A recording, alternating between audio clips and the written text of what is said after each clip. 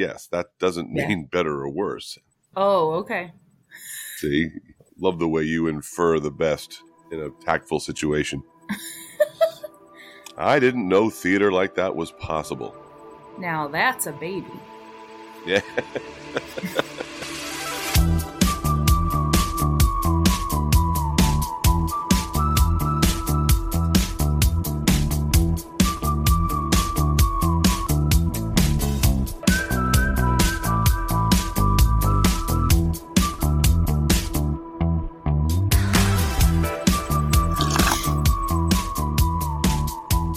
This slurp brought to you by the number -6.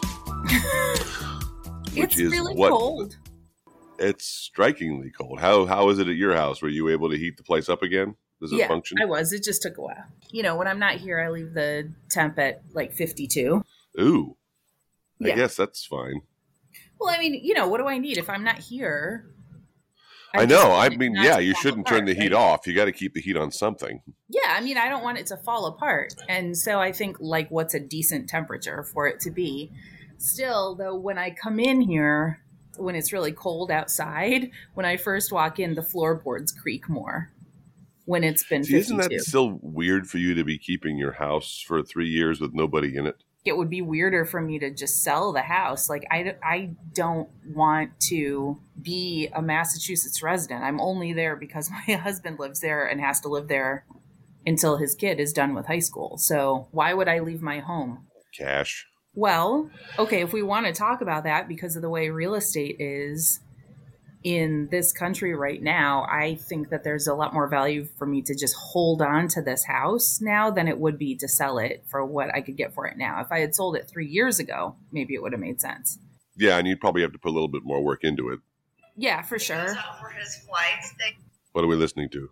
I'm turning off all the apps on my phone so I don't get notifications. Although I just shut down my weather app and I should have left it up. It is currently -2 here in the city. -2? It's balmy where you are. Feels like -18. So when I left your house yesterday in our child's car, Hot Lips, I got about 10 miles away and then the low pressure light came on. And I was like, oh, crap. And clearly it's because of the cold, right? But the question is, was the sensor sensing low pressure because of the cold, or had the tires deflated because of the cold, right? Because, I mean, that's the thing. Everybody who lives in a cold climate knows you have to put more air in your tires over the winter because of the cold. And I didn't want to take any chances. So I pulled off and found a gas station and tried to put air in the tires, but I was not wearing a coat or gloves. It was 4 degrees. Which is so typical Michigan. You see people out in shorts and weather yesterday. Yeah, absolutely. Well, and the other thing is, like, I had just come back from a few weeks in Massachusetts, and I leave a winter coat and stuff here in my house in Detroit, but I had been at your house without it. So when our younger kid picked me up at the airport, I just got into the car that was warm, was in your house, and then got in the car to drive here where my coat and gloves are, right? Right. So in the car, I didn't have a coat and gloves. And so I got out, and, you know, those air machines are like, they're a ripoff now. You used to be able to put 2 quarters in and get a ton of air, enough to inflate all 4 tires. Now you have to use a credit card, and it costs $2.50 for air. Aha, that's what you'd think, but I have found the secret place. There is a filling station near me that takes 3 quarters. Okay. Which is monumental on 2 fronts. 1, it's cheap, and 2, it still takes change. Yeah. They don't make you use Google Pay or some shit. If only I had had this problem near that one, because I put in the $2.50, and then I picked up the hose to inflate it and realized there was no thing on the machine. You know how on the machine you can set it for the tire pressure that you need? So you don't have to have a gauge to check the tire pressure yourself. You just set it for whatever you need the pressure to be. And before I got out of the car, I looked up what the air pressure was supposed to be in the tires, but there was no way to either sense or adjust. So I just put air in the tires sort of blind, just kind of like tried to inflate them. The light did not go off, but I had looked at the tires and I wasn't in danger of blowing out. But in the meantime, my hand got so cold while I was out there, it still hurts to the touch the next morning. Ugh. Yeah, no good. I mean, you can't get frostbite in 10 minutes, can you? Oh, yeah, you absolutely can. I mean, this isn't frostbite. Like, it would be discolored if it was frostbite, but there are degrees. You know, my grandfather didn't have any feeling in his feet. I don't know if you knew that. He didn't have any feeling in his feet? Yeah, he had cancer a whole bunch of times, and the first or second Which time... Which grandfather? Papa, my dad's dad. He was exposed to something when he was in World War II. We don't know what it was. But he ended up having 6 kinds of cancer over 25 years. And it was the 6th kind that eventually killed him. But he had gone through treatment for one right before I was born. And that was, in the 70s, early 70s. And they gave him, he did chemo and then he did radiation. And they didn't know enough about radiation and they dosed him too high with the radiation. And he lost feeling in his feet because of it. There was a while in the middle of it where I guess he couldn't actually walk, so he would have to kind of crawl around his house. He eventually regained his ability to walk, but he never really had full sensitivity in his feet back anymore. And I remember as a little kid being told that if it was cold outside and you went outside with Papa, if you got too cold, you had to tell him because he wouldn't be able to tell if his feet were too cold and he could get frostbite. Oh, man. Yeah. Just weird. Plus, he can't pick up his car keys off the floor. It's no good. With his toes, right. Exactly. So you bring up a good point because we spent all day yesterday. And we could have done great things with that time. Yes. And what did we do? Nothing. We've sat around and watched Northern Exposure and forced us to watch Northern Exposure. Thank you, Amazon Prime. We knew that Amazon Prime and Northern Exposure would rob all our productivity in January. I know. But you and I could have been sitting next to each other recording this episode. I know. We could actually Which I do think recording next to someone, it brings a little extra spark to this. So we have to definitely figure out how to do that again. Yeah. When you're here next. Yeah. Just because it's amazing the entropy that happens when you and I come together. Because we just sat there and it was 2 degrees out and we were together and we were enjoying ourselves and like, oh crap, it's 4 p.m. and I gotta go home. Well, we've been drinking coffee now for 6 hours. And watching Northern Exposure. You've turned me into a full-fledged Lutheran, just drinking coffee all day Sunday. I know. Yeah. And we didn't go to church. We could have gone to church and we didn't go. It was so cold. Oh my God, it was so cold. Like, Jesus doesn't want us to go out in that kind of cold. Did Jesus know that level of cold existed in the world? Could he have? Okay, are you talking about the metaphorical Jesus? Like the Spirit of God? I'm saying the guy who lived. Or are you talking about in the Fertile Crescent way back in the day? Was he aware the Earth was even round? I don't know. Do you think it mattered? And that there was a polar area, the 2 polar areas that were full of icebergs? I doubt it. So how do we assess his level of knowledge of the human spirit and the human condition if he didn't even know the conditions under which half the world lived? Well, aren't they different? Do they have 4 seasons in the Fertile Crescent? Do you have to have firsthand knowledge of what somebody else's conditions are like to have empathy for them and care about them as other living creatures? He may have been a really extraordinary person who could perceive such things. I think he was. Without the empirical experience, evidence presented in front of him. I don't think it requires that much. Like, you don't have to be extraordinary to be able to empathize with people if you haven't lived their lives. Right, but you can't empathize with trying to pump your tires full of air when it's negative 2 degrees out when you spent your life in sandals. See, I don't believe that's true. Interesting. All right, here we go. Here's our first topic. Okay. I mean, I think that the same thing that makes people able to read or write, for that matter, sci-fi and fantasy, makes people have empathy for people in situations they couldn't possibly imagine. But science fiction is just extrapolation. I mean, that's why they brought in all of these science fiction writers after 9/11 to help us get in the heads of these attackers. Where are we headed? Who brought in science fiction writers? The Bush administration. The Bush administration. The Bush administration brought in a bunch of science fiction writers to help them get in help them figure out the trajectory of where this was going after the attacks. Okay. All right.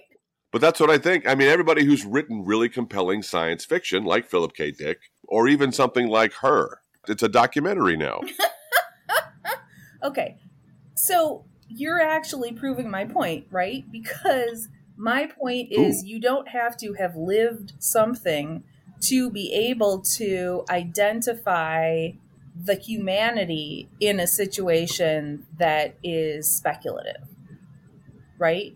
And what is the difference between... So you think Jesus speculated that someplace in the world people wear closed-toed shoes? No, I don't think Jesus did, but I think Jesus could have empathy for any kind of human beings, no matter what kinds of shoes they wore, right? And I mean, the idea of an automobile just wasn't even something that was possible or necessary back then. But that doesn't mean that Jesus couldn't identify with my fear as I was speeding down M14 yesterday when it was 3 degrees or whatever, worried that my tires were going to blow out. Right, but this is just my fundamental problem with the Bible, because it was written by primitive people thousands of years ago and has since been translated into 4 or 5 languages, and people who go by it are by the literal translations of things are just... Okay, but that's not a problem with the Bible. It can't possibly apply to where we are now. That's not a problem with the Bible. That's a problem with stupid people, right? I mean, like people who are trying to be literalists. Are you going to get mad at the people who passed down the oral histories of the things that were turned into the book of Genesis? Like, are you going to get mad at those people for telling stories? Are you going to get mad at the people who wrote down the Gospels as they had been told them? Like, are you going to get mad at that? Or are you going to get mad No, I'm going to get mad at dummies who cherry pick the Bible for stuff that supports their own agenda. Right, exactly. But, I mean, there are people like that who do that with any kind of text or any kind of source material that they can find. But that doesn't have anything to do with it being cold and... Probably not. me saying... But these are the conversations, God. Right? This is what Chris in the morning would spend 3 hours talking about. It's true. And what we'd all sit and listen to, we listened to in the brick over our eggs. I know. So I think the big victory of yesterday was not over the sloth that you and I engaged in by just sitting there. That was a victory. We definitely conquered the day by refusing to do anything within that 24-hour period. Was that we got our younger child to watch the first 2 episodes of Northern Exposure with us, and he actually enjoyed it. He's interested. He sat through 2 of them. He never sits through 2 hour-long episodes of anything. No. Well, and he's a budding screenwriter, and so I think it was interesting. We got to let him, though, assess whether he believes, as you do, that our older son is Chris Stevens. I think he might be. I think he's pretty close to Chris Stevens. But Chris Stevens needs a little bit more Hunter S. Thompson. Yeah. Chris Stevens is a much sunnier disposition, or at least, I mean, granted, he's a product of the 90s, whereas Robert is a product of the 2020s, which is an entirely different vibe. Right.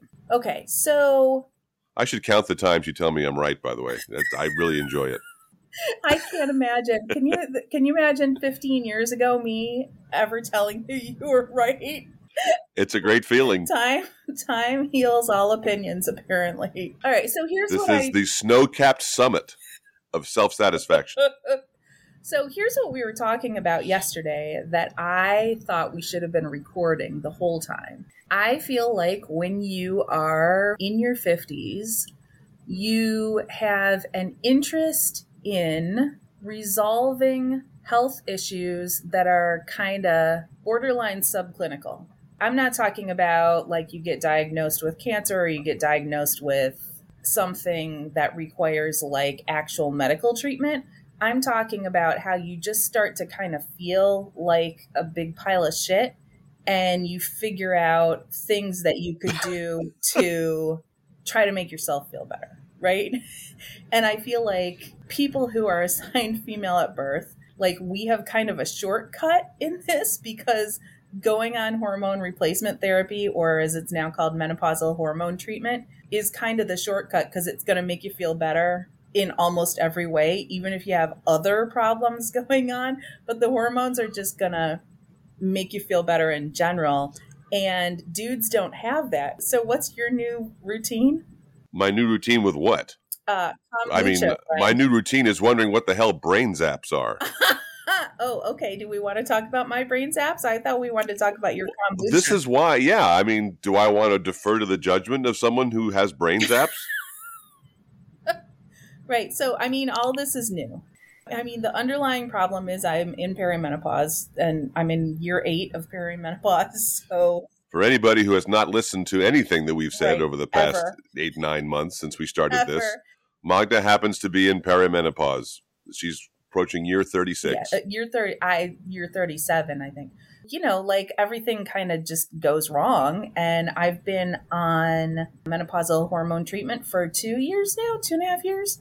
Changed formulations a couple months ago to keep up with the times. Speaking of which, I know you don't feel in danger of breast cancer because it doesn't run in your family and because that study was debunked. Right. But at the same time, do you keep extra care in terms of mammograms and stuff and just keeping an extra eye out in case there's a glimmer of a chance you might be diagnosed with it? Well, I mean, I get mammograms, but no, I'm not worried about it because it turns out that MHT hormone treatment is actually preventative of breast cancer.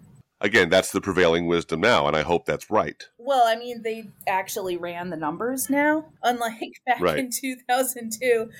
You and I did an episode about this a couple months ago with Jackie. Astor, right? There was that big Women's Health Initiative study that came out in 2002 that was like, oh, hormones are going to cause breast cancer. The whole thing was just completely 100% fucked up. They didn't even start studying women who were in perimenopause.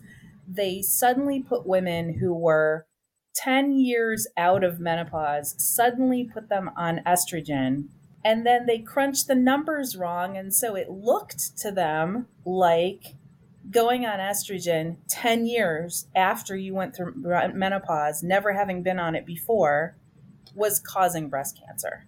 Well, they recanted everything, right? Basically. So, right. So, and that episode exists, and you should go listen to that. Yeah. So basically, that's why I'm not worried about, like, I mean, am I worried about breast cancer? Yes, I'm a woman in 2024. I mean, I guess I'm worried about it the same way I'm worried about everything. The things I am worried about are largely alleviated by my being an MHT. A thing that I'm very worried about is Alzheimer's. And MHT is protective against Alzheimer's. MHT is protective against hip fractures and other osteoporosis. It's preventative against heart disease. It's preventative against a bunch of different kinds of cancers. I feel much more relieved being on it than I did before I was on it. See, but that's the thing, though. My main worries are, like, as you say, Alzheimer's, dementia, lack of cognition, forgetting things, persistent numbness in my hands, aches in my hands, whether this cat will ever decide he wants to go out or not because it's negative 6 degrees out. I don't know if you can hear him, but he is our guest today. And I'm also aware of, you got to check the balls, you got to watch the prostate, make sure you've got steady flow there. Right. These are what men in our 50s are looking at, but I'm not getting brain zaps. And I want to know what brain zaps are. I want to know how they came about, and I want to know whether they're related to anything cognitive or it's just one of those weird MHT things that's just the side effect of being protected by everything else. All right, so they don't have anything to do with MHT.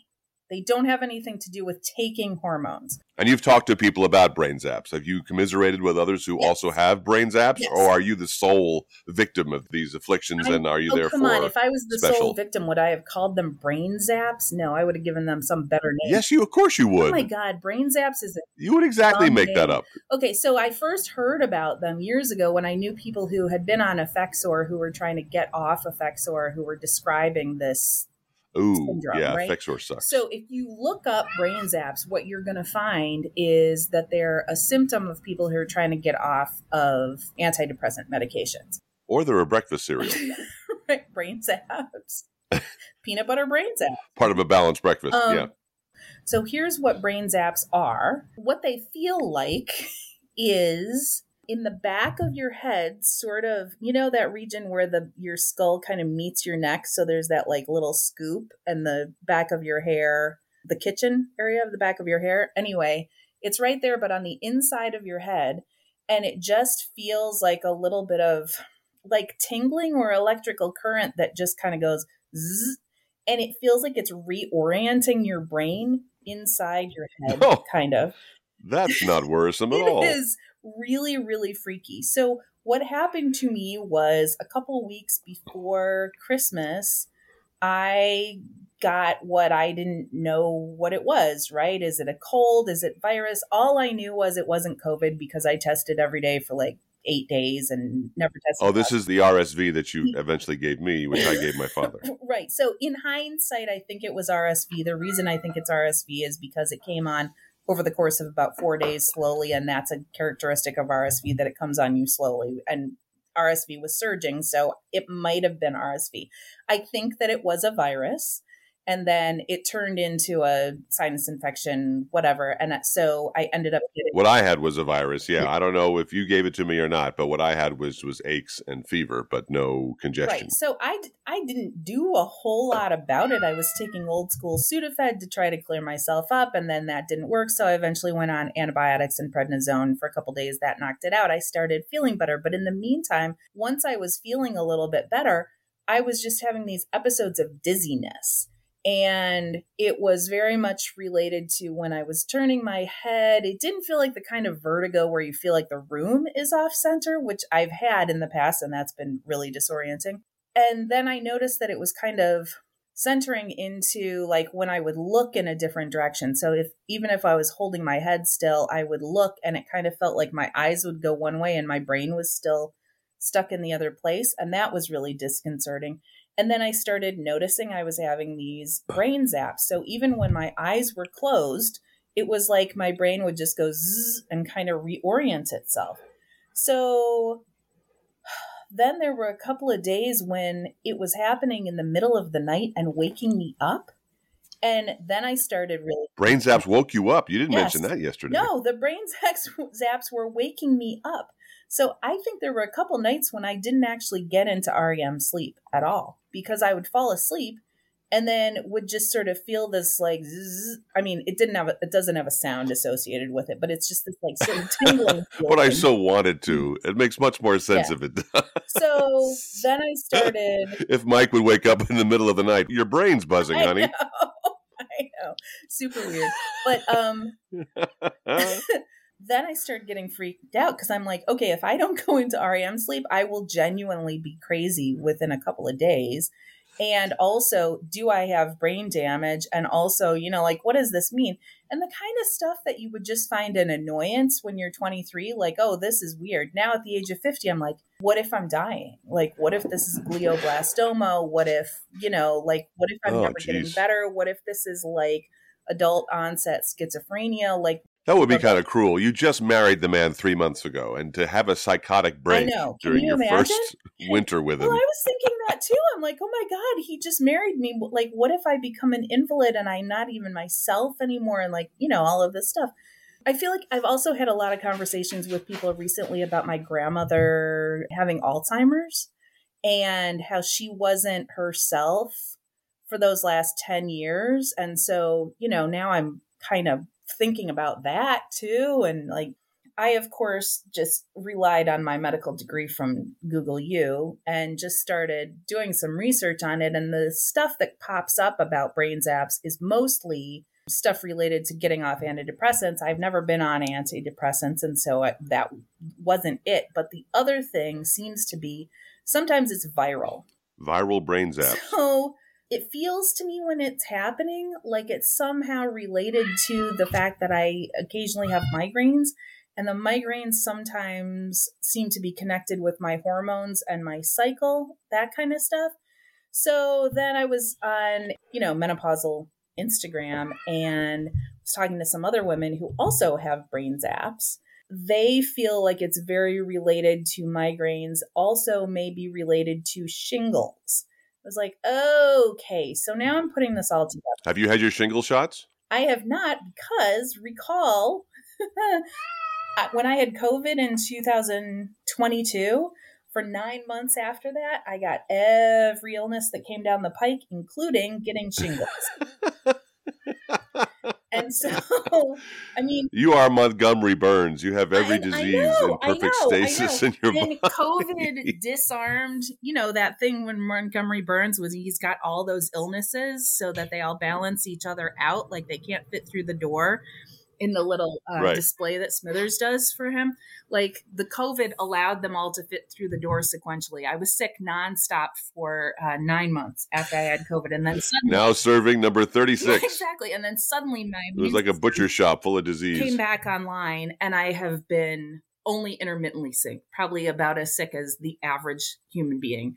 But I did get shingles in the middle of that, and shingles felt exactly like I remember feeling the night before I came down with chickenpox. I was 12, which was weird. And then I started putting together that these brain zaps kind of feel like having shingles, but on the inside of my head.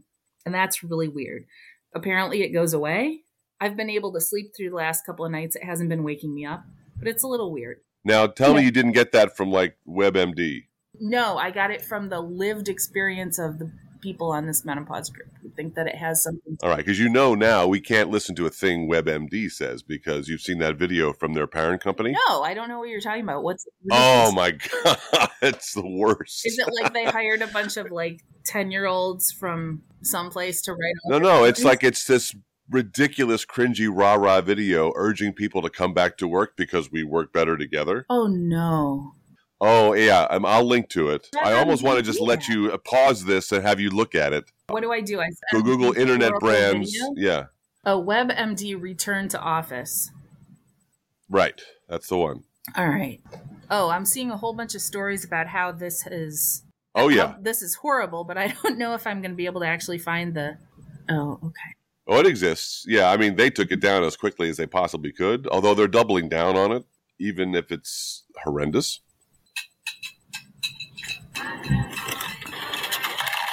Yeah, Ico. Okay. And we've noticed it's made a big difference. Unfortunately, too big of a group hasn't returned. Bob Briscoe. Too big of a group hasn't returned. We're getting more serious about getting everyone back into the office for the simple reason that we're better when we're together. We move faster, we get better results, and the executives are going to tell you more about that right now. We need you ready and present, and we need it now. Working together face-to-face helps us create ideas faster and better, so we have new products and new offerings for our customers. We're able to collaborate and help each other to be better leaders. We all know when we spend more time together, we end up creating better solutions for our clients. It encourages organic breakthrough moments of creativity, specifically across teams who haven't worked together in person as much before. It propels us into meeting our business goals, and we definitely have big goals for 2024, and we need your help to accomplish those. We're better when we're together, and we need to be our best to crush our competition. We need your help. We have been slow in getting back with some people and in some places.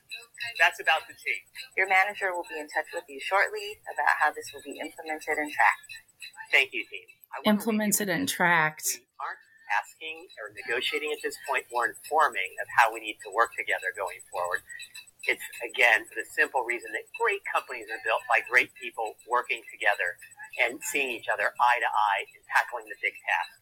Thank you in advance for your help. Oh my gosh, and they have people dancing at the end. Right, but then it gets a little grim. It gets a little ominous. This is... Then it says, like, don't mess with us. Yeah, we mean business. Or don't mess with us. What the hell? This is nuts. Oh my God. Wow. Well, okay. And as someone who traffics in workplace mechanisms, I would think this would be especially entertaining to you. Oh, it's horrific. I mean, I wasn't a huge WebMD person before, but I'm never looking at that site again. Come on. That's bullshit. I mean, who would ever? I mean, it's completely wrong. There have been studies about this for decades, since before the pandemic. There's value in certain situations of working together, but I mean, people have figured out what the optimal situation for in-person work is. And the market has been going in the absolute opposite direction from that. So my fight before the pandemic was all these jackasses who were putting in place open office situations, or even worse, hoteling, when we know there have been studies that show that people work better in almost every situation in an office that's set up so people have their own little individual offices, like their own little warrens where they can get work done individually, but then are forced into some common areas sometimes, right? Like bathroom corridors and kitchens and central places with machines that they might need, so that people do get the chance to talk to each other during the day, but they're separated and they're individual to do their own individual work. There have been research studies showing this, which means that it ought to be pretty easy to replicate that with people being dispersed. But there are also multiple companies where people have been working dispersed for decades and they do just fine too. So there's no reason for anyone to force people back into the office unless they're A, control freaks, or B, are just trying to get the return on their investment in real estate, which is just, oh God, it's incomprehensible. So anyway, there. So I look forward to your Substack rant on your own yeah, Petchinia Substack. Seriously. So there's a good Monday morning, incredulity for you. Talk about brain zaps. Like, really? Okay. So yeah, that's what's going on with me is brain zaps. And recognizing that you wouldn't want to work with anybody in that video. I would not want to work with anybody in that video. They just, oh boy, that was awful. Okay, but really, I just wanted to talk about you drinking kombucha now. Okay. Well, I finished the stuff that tastes like a pond. I got rid of that. I had to go through it first. And I knew it. It looked sickly algae green. But I bought a bunch of different flavors because I got to try them all. Trader Joe's only has 2 or 3 flavors, but this other store has like 8 or 9. So I bought the whole spectrum. Okay. And I'm like, all right, I'm going to finish this marine greens version first. And it was revolting. Have you never had greens juice before? Not that tasted like a pond with no flow. Because I feel like spirulina kind of tastes like a pond in general. Anybody who's listening who's never had kombucha, what does kombucha taste like? Well, there's good kombucha and bad kombucha. It's essentially, fruity vinegar. Yeah. Or in this first case, pond scum vinegar. And basically, you drink as much as you can without tasting it. The taste doesn't come in until after you've had a chance to swallow some. So what I would do is I would chug it as much as I could because I couldn't taste it while I was chugging it. And then wait for the onset of, oh my God, I'm going to throw up, and then eat a dozen cookies. Okay, so why are you drinking the kombucha? Because I felt, as you know, our kid worked at a bakery and he bought a bunch of bread home and pies and amazing carbo-laden stuff that I ate a lot of. Probably had more bread in the past 6 months than I have in the previous 10 years. And I was feeling it. So you're trying to chase out all the carbs in your system with kombucha. Well, plus I'm also much more aware lately of gut health, of probiotics. All right. And recognizing that the health of your colon dictates the health of almost everything else. Right. Just in terms of how well you digest food.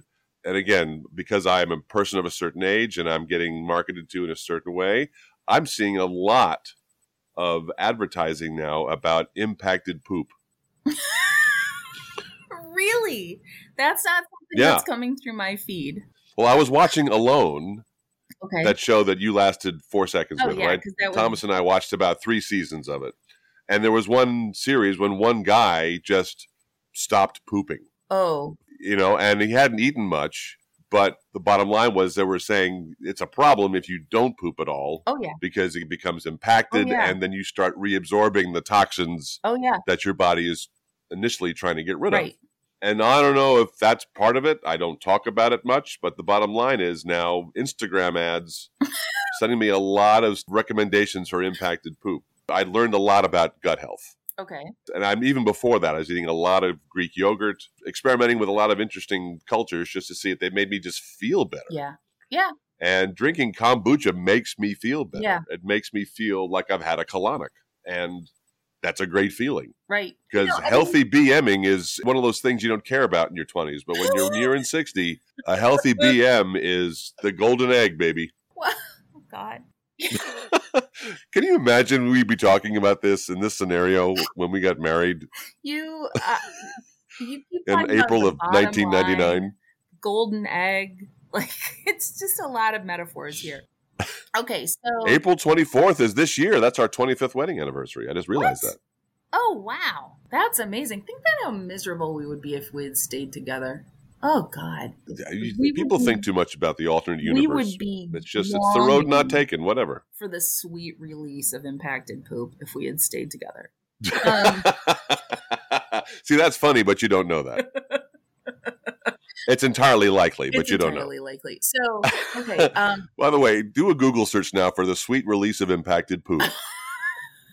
So we are the podcast that gives you unique SEO opportunities. Please advertise with us. So I just want to say that I think most traditional cultures have some kind of fermented or probiotic foods in them. Like people just knew that it was good to eat, right? Like that's why people eat sauerkraut. Like when I lived on kimchi for those years after I got back from Korea. That's why people eat kimchi. That's why I went through my first kombucha phase in New York City. And I don't believe But you tried to make it. Oh, I've made it 3 times. I've gone through 3 big phases of making kombucha. It's very, very easy to make kombucha, and it's very cheap. Yeah, but you don't drink it, though. Well, because I'm afraid to drink it. Like it's one thing. See, and that's the funny part. The funny part is you, made kombucha, but no, I'm not going to drink Well, this. It's one thing to pay. And then went away for 10 years and came back and we're like, okay, this time I'm going to drink it. You pay $4 for a bottle of kombucha and you're like, I just paid a lot of money for this fermented thing. You can make it by just brewing tea with a couple of tea bags and putting some sugar in it and then dumping a bottle of kombucha with the live mother strands in it and then just covering it with a tea towel and just letting it sit there for 2 weeks. And then you come back and it's fermented the way it's supposed to be. And it's got this weird mushroomy thing on the top that has grown that's turned it into kombucha.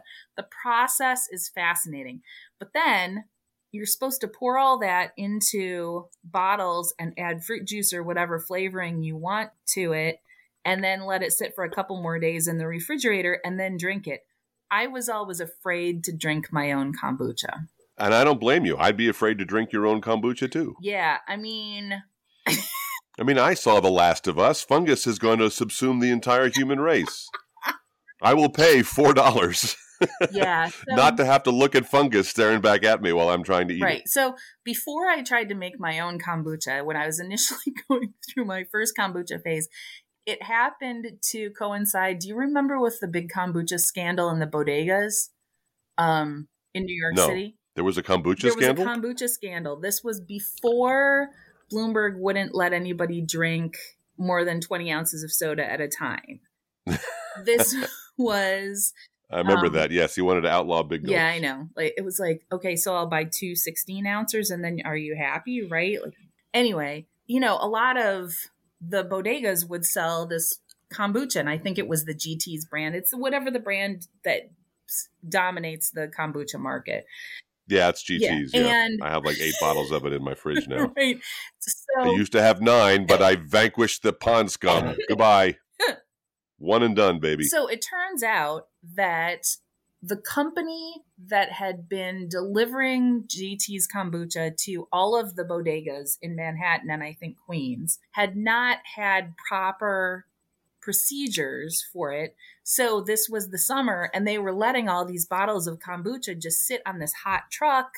And while they were delivering it, they would be letting them sit in the sunshine. And it was, it was like New York City. It's 95 degrees and humid in the sun and just nuts. And this had been happening. The delivery route would stop at all these little bodegas. So it wasn't like it would go from the kombucha factory and be in the bodega 3 hours later. Sometimes it would be on the truck for a couple of days.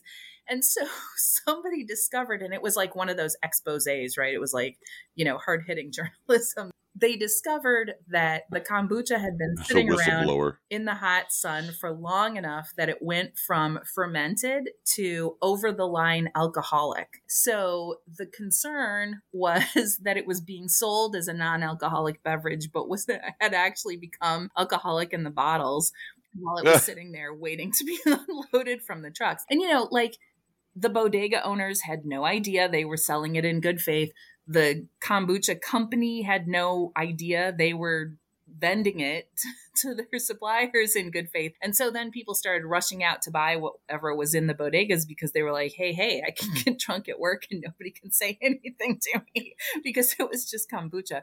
I think now, like, they've put some label on it that's like, hey, this may be alcoholic, something like that. It is. Yeah. It's like, fermentation often involves the creation of alcohol, so your mileage may vary. Just so funny. They were getting the good probiotics and a slight buzz at the same time. And if you do work in internet brands, I do recommend you stay as drunk as possible. Show up to the office. And then WebMD might say, being drunk at the office has many healthful uses. Right. Right. Well, anyway, I am feeling better about my overall walking through the world because I'm drinking kombucha regularly, I have to say. Well, good. Because I think people who age well have got clean colon walls. Okay. And I'm not aging well, so maybe more kombucha will make me look less like I'm 78. That and moisturizing. Right. Right. Oh, I got two Okay. rights. Awesome. I think this is just the age in which we start doing things to try to make ourselves feel better because weird stuff is happening, Can you do anything to alleviate the brain zaps? Well, if they're related to migraines, then they're hormonal, right? And so the fact that I'm on MHT is probably helping prevent them, but it also may just be cyclical.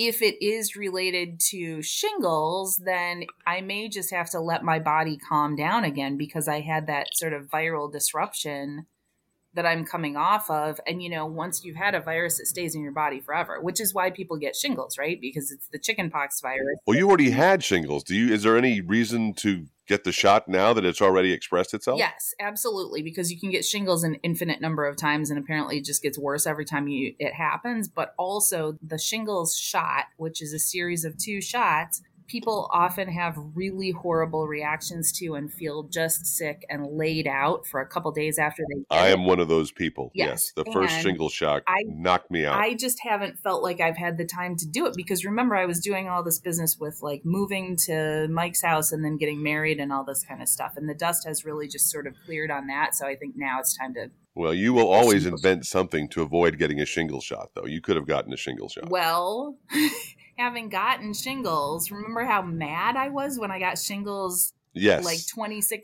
Because you had to before I wait was until your eligible? 50th birthday. Yes. You had a shingle shot scheduled after you turned 50, and it Yes. came up before you turned 50. Yes. And then I couldn't get the shingle shot right then because it had been so close to when I had shingles. Right. So I don't know. It's out. But this is what my concern is, too, because I have to get my second shingle shot, but I have to pick out like a 2-week period where I can be laid out flat and recover from it, also recognizing that a flu shot will knock you out and another COVID booster will knock you out. Right.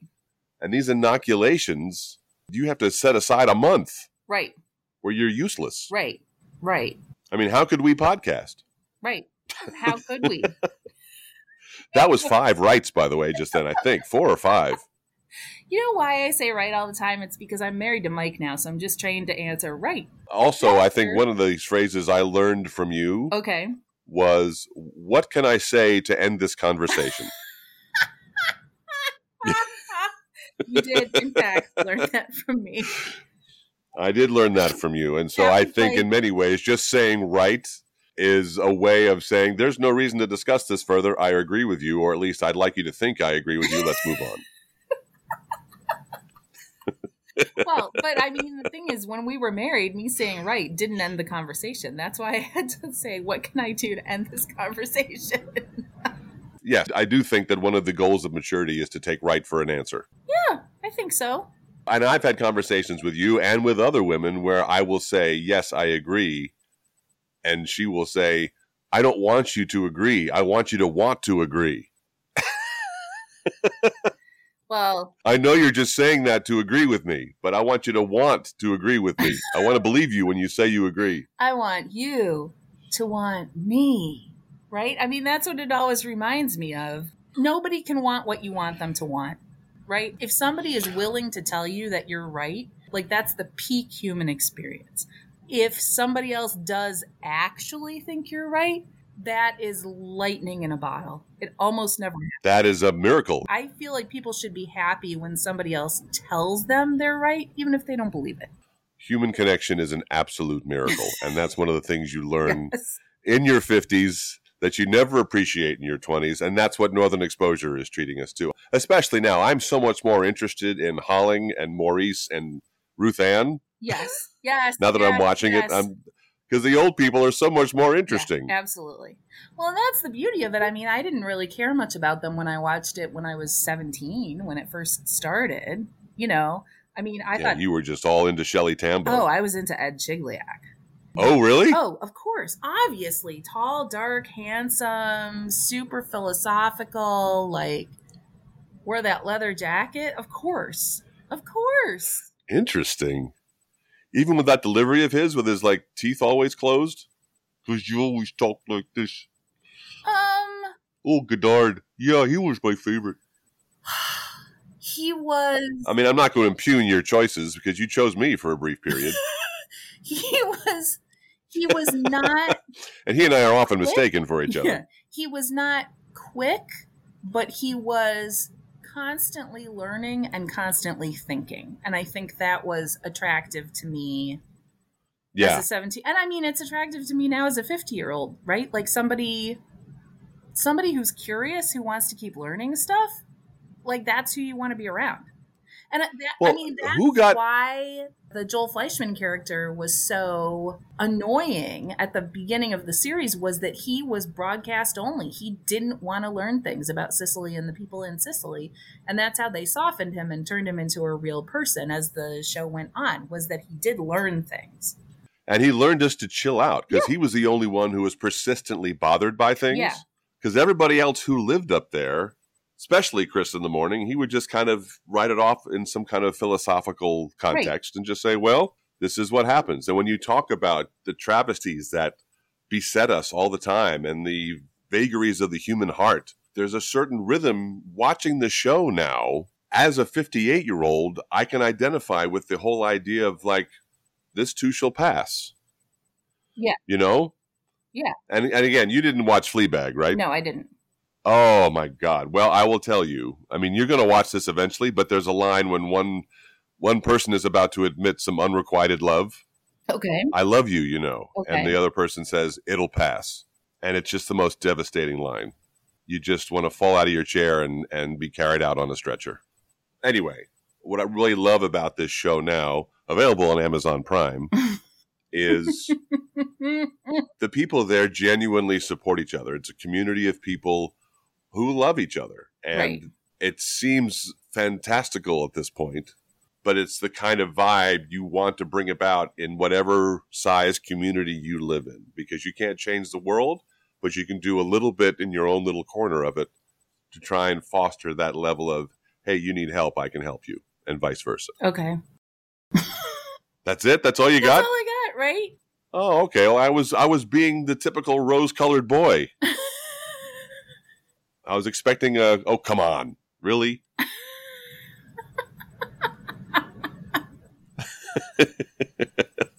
And by the way, you're not the first person to give me shit over my enjoyment of Paramore music. It's okay. If anything, I would say that it's more millennial than I usually think of you as. You know, the millennials are big into Paramore. Well, Hayley Williams is now the ripe old age of 37, and she's seen some shit. Right. So, yeah, I can kind of move past the rocker girl, I'm so into you stuff, because now she's talking about living through a divorce and moving through the world and wondering what hope we have as a species. But let me ask you this. Now, you have a favorite band, let's say, and they're very popular. Okay. And they're about to headline a concert series, but then they erase everything in all of their social media. They erase every image in their Instagram feed. They erase every tweet in their Twitter feed. Each one has got millions of followers, and they back out of this headlining thing. What would you think? Big scandal. Right, but it turns out be revealed. You think that because, you know, all the Paramore fans freaked out. Okay. But it turns out they're just celebrating the fact that they have fulfilled every obligation in their record contract. So basically, so they are burning it down to the studs and starting over. They've been doing this for 20 years. Basically, like, they just erased everything and they're just going to replace it with Taylor's version. How punk rock is that, though? To say, like, awesome. They've been a band for 20 years and amassed this amazing following, and they're like, I don't fucking care. It's all gone. You know who would be really proud of them for that? Prince. Prince would be really proud of them. That's what he really tried to do. And you know who else would be really proud of them for that? George Michael, because he went to court and nobody supported him to try to get out of his shitty contract. They would both be very proud of them for that. So that was a cool thing. That struck me as something that even an older gentleman like me can enjoy, that they are like, you know what? It's just music. We have enough money. Right.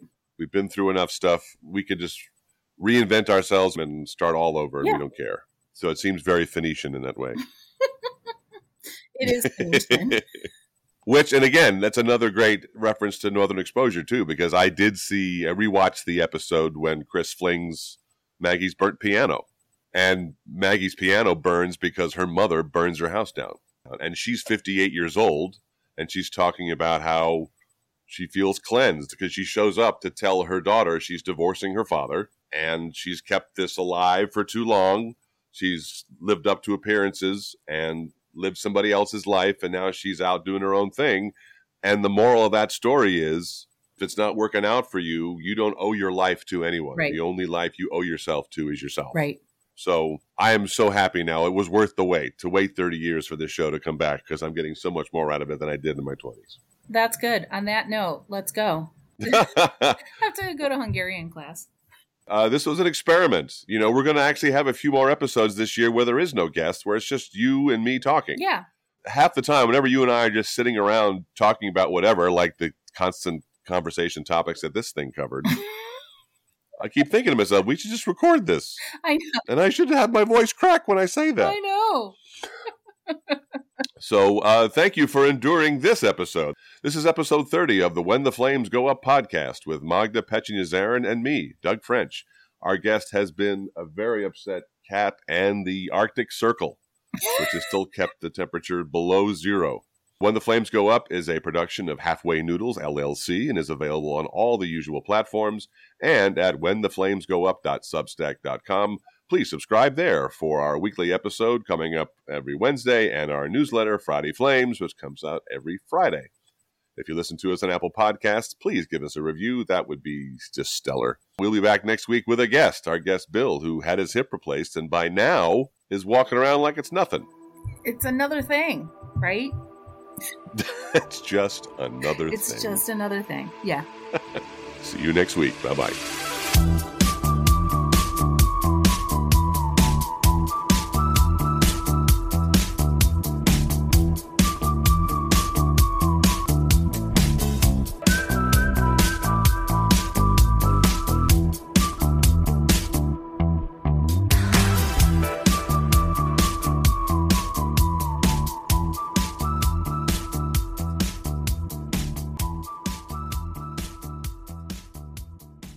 So what do you think? I think it's good. I think I revealed that I'm mentally ill. I don't know. I mean, I'm sitting there talking about it like, do I want to talk about having brain zaps? Like, okay, I gotta go. All right, enjoy. Okay, I'll see you later. All right, I'll try and edit this tomorrow. All right. I mean, I will succeed. Good.